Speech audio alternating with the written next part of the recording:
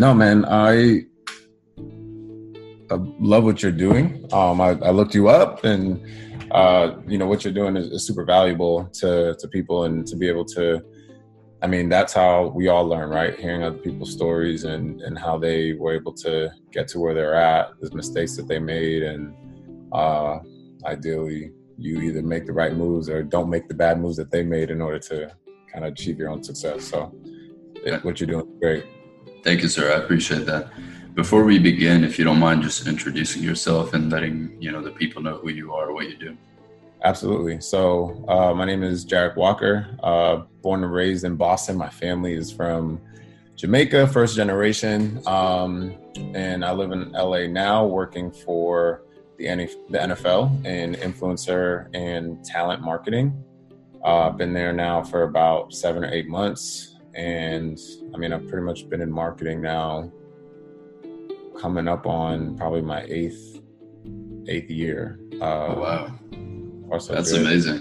So you've been doing it before the influx of people kind of jumping on the influencer marketing space. Yeah, and in a very interesting way, where I think, because even when influencer marketing, before it became a thing, I think the younger generation knew, like, hey, this is the way that people are moving, and I think it took bigger companies a little bit longer to steer in that direction, but now seemingly everybody's doing it. I feel like they have to, in a way, because we see a lot of these companies going out of business, by the day. Mm-hmm. And not that the lack of influencer marketing is at the core of why they're going out of business, but it definitely plays some sort of role. Whether it compounds into something or whether it's just a minor factor, but it definitely is essential. And I'm curious to know about how you got started. Like, what was the initial sort of interest in this space of marketing? Yeah, like why were you gravitated towards it early on? It's so funny. So it happened in college. So initially when I went to college, I wanted to be a dentist. As you can see, I am not a dentist right now. But I went to Boston College, and that was kind of the goal. And I was taking all the science classes and everything like that. And admittedly, I was not as focused as I should have been when I was in college. I was sheltered as a kid. And so when I went to college, I was just trying to have a good time. And kind of when I started to get my act together, at that point, I had already left the idea of being a dentist and was studying human development, which is pretty much psychology, and still had really no idea what I wanted to do. And a part of my minor, which was pretty much human development, part of my minor, which was pretty much like human resources, we had to take some business courses. And I just chose a marketing class. One of my best friends was in that class, and I was like, cool, like marketing sounds fun. And I'm in the class, and I just enjoyed it so much. I love that, there is this element of psychology that, in understanding people and what moves people in getting them to be attracted to your brand or to become fans of your brand. And then the other side of it was the creativity side, where, it's a challenge to come up with something new and fresh, to come up with something new and innovative, or a challenge to tell, like, who can tell the best story and who can tell it first. And for me, those were things that I was just genuinely interested in. And so when I took these classes, I ended up taking I think 2 marketing classes and 1 advertising class. And I remember even in my advertising class, we had to make up a business and talk about how we would market it and advertise it. Right. And I loved it. And at that point, that was like my junior year, and it was too late to kind of switch my major and make that move. And so I still graduated with a human development degree. And honestly, it wasn't until until about 3 or 4 years that I was actually working in a marketing role.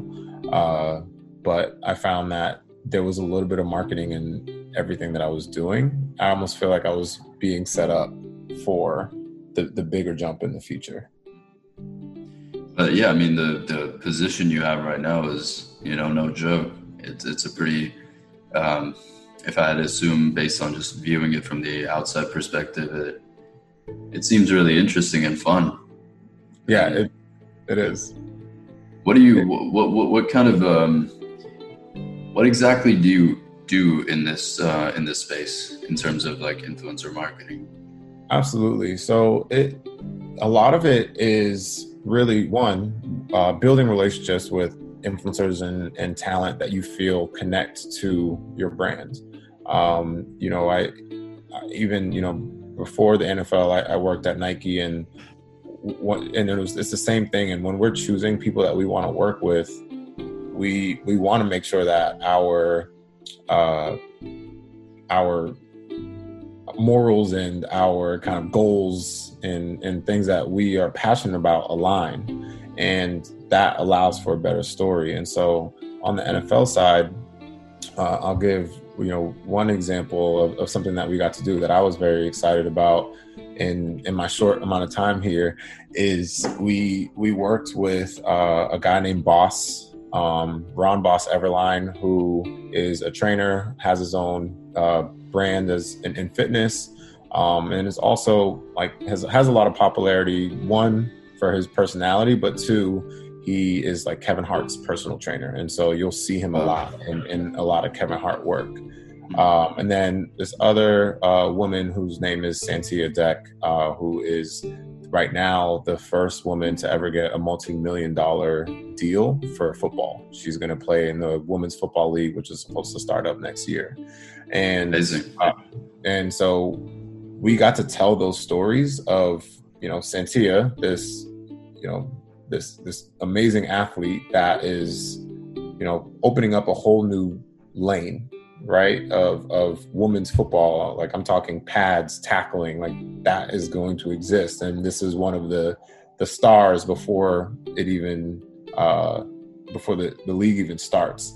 So we're telling that story, but we're also telling Ron Boss's story, who Boss is a specimen, and he is a massive human being, and he's an athlete. And we found a story that he wanted to play in the league, and he never got that call to go to the combine. And while he isn't going to play in the league now, we were able to bring him to combine, and that was something that he always wanted to do.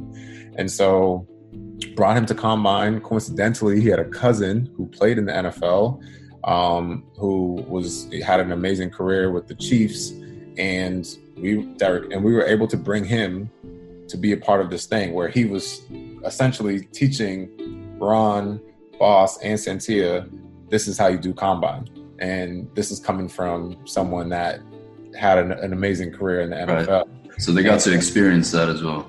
Exactly. And then we told that story over social channels, and it was fun and engaging, one, because of the story, but two, because these are just two entertaining people. And watching Santia and Boss go head to head and compete and talk trash, it's hilarious.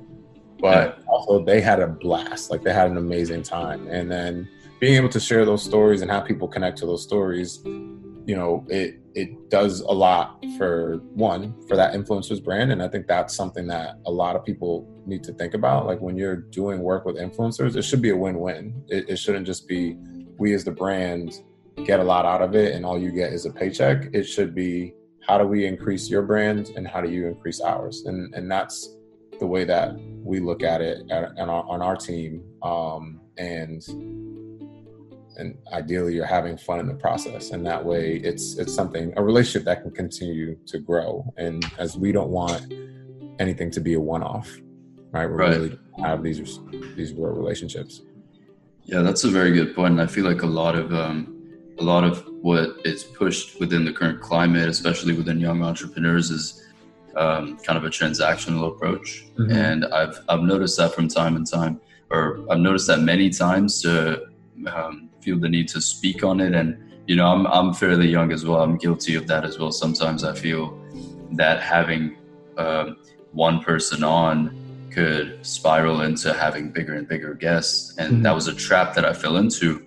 But, I still notice the prevalence of this within the young entrepreneur category, where it's all transactional. It's all, how can I gain from it? And how can I provide the illusion that the other person will gain from it? And I don't know, I mean, I'm sure you get these DMs as well, when a lot of people strike up a conversation and, you go to their page and you realize, okay, you are exposing what you do in your bio, so I can figure out where this conversation's heading. And it, while it may seem genuine, it was like, hey, what's up, man? How long have you had your brand, or whatever it may be? You identify the patterns. And it's interesting that, bigger organizations, obviously they have the resources and have the right people in place to take a more genuine approach. I feel like we could still talk about some of the elements so that young entrepreneurs could implement them within their approaches and their ways of operating.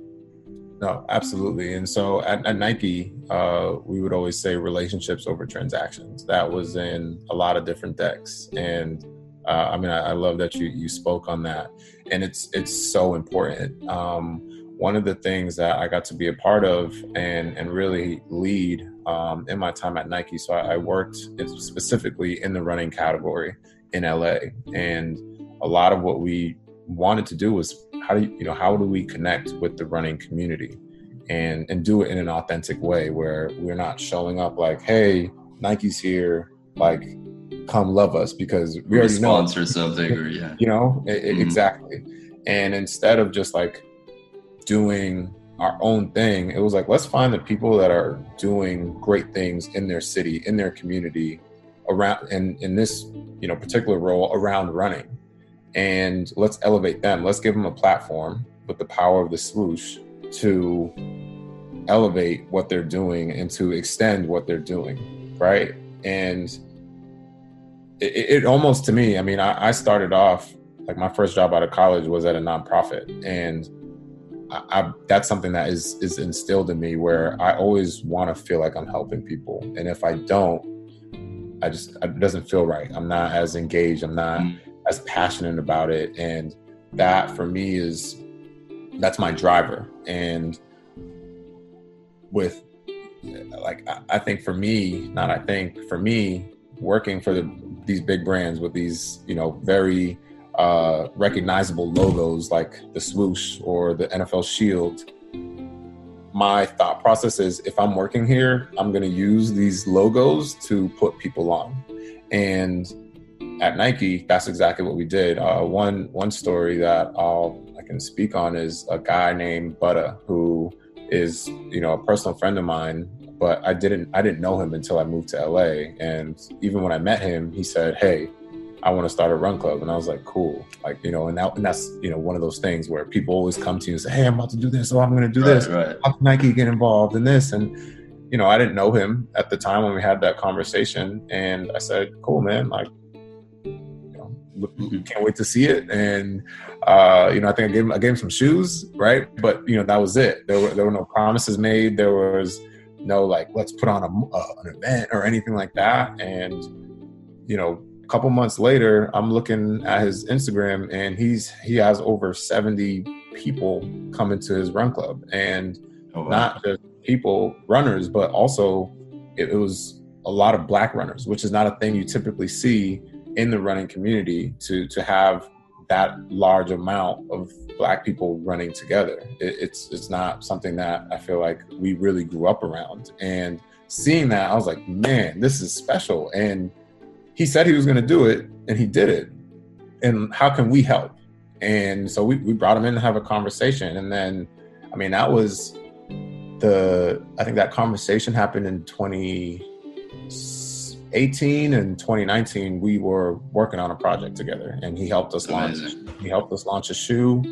2019, he did a lot with Nike, and he still continues to do a lot with Nike. And we also have worked with members of his crew, of his run crew. And he did a run not too long ago, and it was hundreds of people showed up. And he has the same message. He's just trying to, get his people and get his community moving. and encouraging that like running isn't a thing that only one race does or only some races do, and it doesn't matter how fast you are or how slow you are. This is a community and it's special. And I mean, shoot, I think last year, we worked on 3 or 4 projects together, and all successful, and it allowed us to connect as a brand in a completely different way, because us just say he's the self-proclaimed mayor of South Central, and us just jumping into South Central, while we might have some success, we're going to have better success if we're coming in with someone in and of the city, in and of that area. Right. Mm-hmm. So that was the approach, and it's not malicious. Like, and I feel like you can't even, if you try to do it in a malicious way, it's not going to work. It was a genuine relationship where I care for Butter cares for me. Butter is a fan of Nike, and Nike cares for Butter, and that was the experience that he got, and that has allowed him to now be a part of Nike campaigns and things like amazing, that. Yeah. And it's not. That is insane. That's crazy. Yeah, that's really awesome. One thing I've noticed within, again, the younger sort of demographic is a lot of people that are naturally extroverted, they feel the need to have different people in different places kind of engaged. And it's kind of, I can't relate to that because I'm very much the opposite. And I also, prefer genuine sort of connections and genuinely being interested in people. But I've observed enough people as sort of an introvert that, it's got to be tiring to really fake engage different people. Yeah. And, always call people and act like you're genuinely interested. But towards the end of the conversation, there's always an ask, and it's kind of a repetitive pattern. And if they're doing it with you, you can only imagine how many other people are being played as pieces. So, this sort of a relationship that you just alluded to is not only is it genuine, but it's also easier. It's also easier to maintain, and there's also room for, no minor misunderstanding can jeopardize the relationship. Absolutely. Whereas when it's not authentic, any little minor, play from either party is viewed as threatening, and then you kind of both go into calculated mode, and you're like, there's like, what is this person doing? What is this person doing? Absolutely. No, and that's so, it's so true. And I think also what a genuine relationship allows for is transparency, right? Because I mean, while Butter, for example, might have wanted us to work with him every single project that we had, it didn't always make sense. And that was something that, where maybe if it's just a transactional thing, you can't have that real conversation. But I was just like, hey man, this project, this is what the inspiration behind this product is, and that is not you. And like, I hope you can understand that this doesn't mean our relationship is over. And I was like, and honestly, like, for example, there was a thing that was more focused on women. And so I was like, hey, can we work with some of the women that are part of your crew? And he was more than happy to kind of pass that along. But it was just being able to have that genuine and just like, I think a lot of times people will work with you and then just ghost, right? And then you never talk to them again. And that's not what it's about. It's really a relationship over transaction. Like, if we work with talent and it's their birthday, we're going to say happy birthday. Even if we're not working with them on a specific project, that's just the way that things are. And, if we talk to them, it's not just going to be about business. Let's talk about, like, how are you doing? How's your life? How's your daughter? How's the family? And that it really goes a long way. And I think it takes more effort though. It definitely does. Yeah. It's not something that, it can be time consuming, whether it's grabbing lunch, grabbing dinner, those things are important. And honestly, it is something, and honestly, if it's not for everyone, where everyone can't do that, and it's understandable. Like, I'm a social butterfly, and that's why I can be in a role like this, because I can have genuine conversations because I enjoy to have those conversations. If that's not you, it doesn't need to be you, but find someone on your team or get someone on your team that can do that and can do it well. And, you know, I had a team of 3. While I would say we were all pretty extroverted, I was the biggest extrovert. And I was typically the one that was bringing people in. And I'll bring them in, I would introduce them to the team felt comfortable with them, and then we would continue on. But I was still that person that would maintain that relationship. And I mean, there were times where my boss, she had relationships with other people, and she would maintain those relationships. And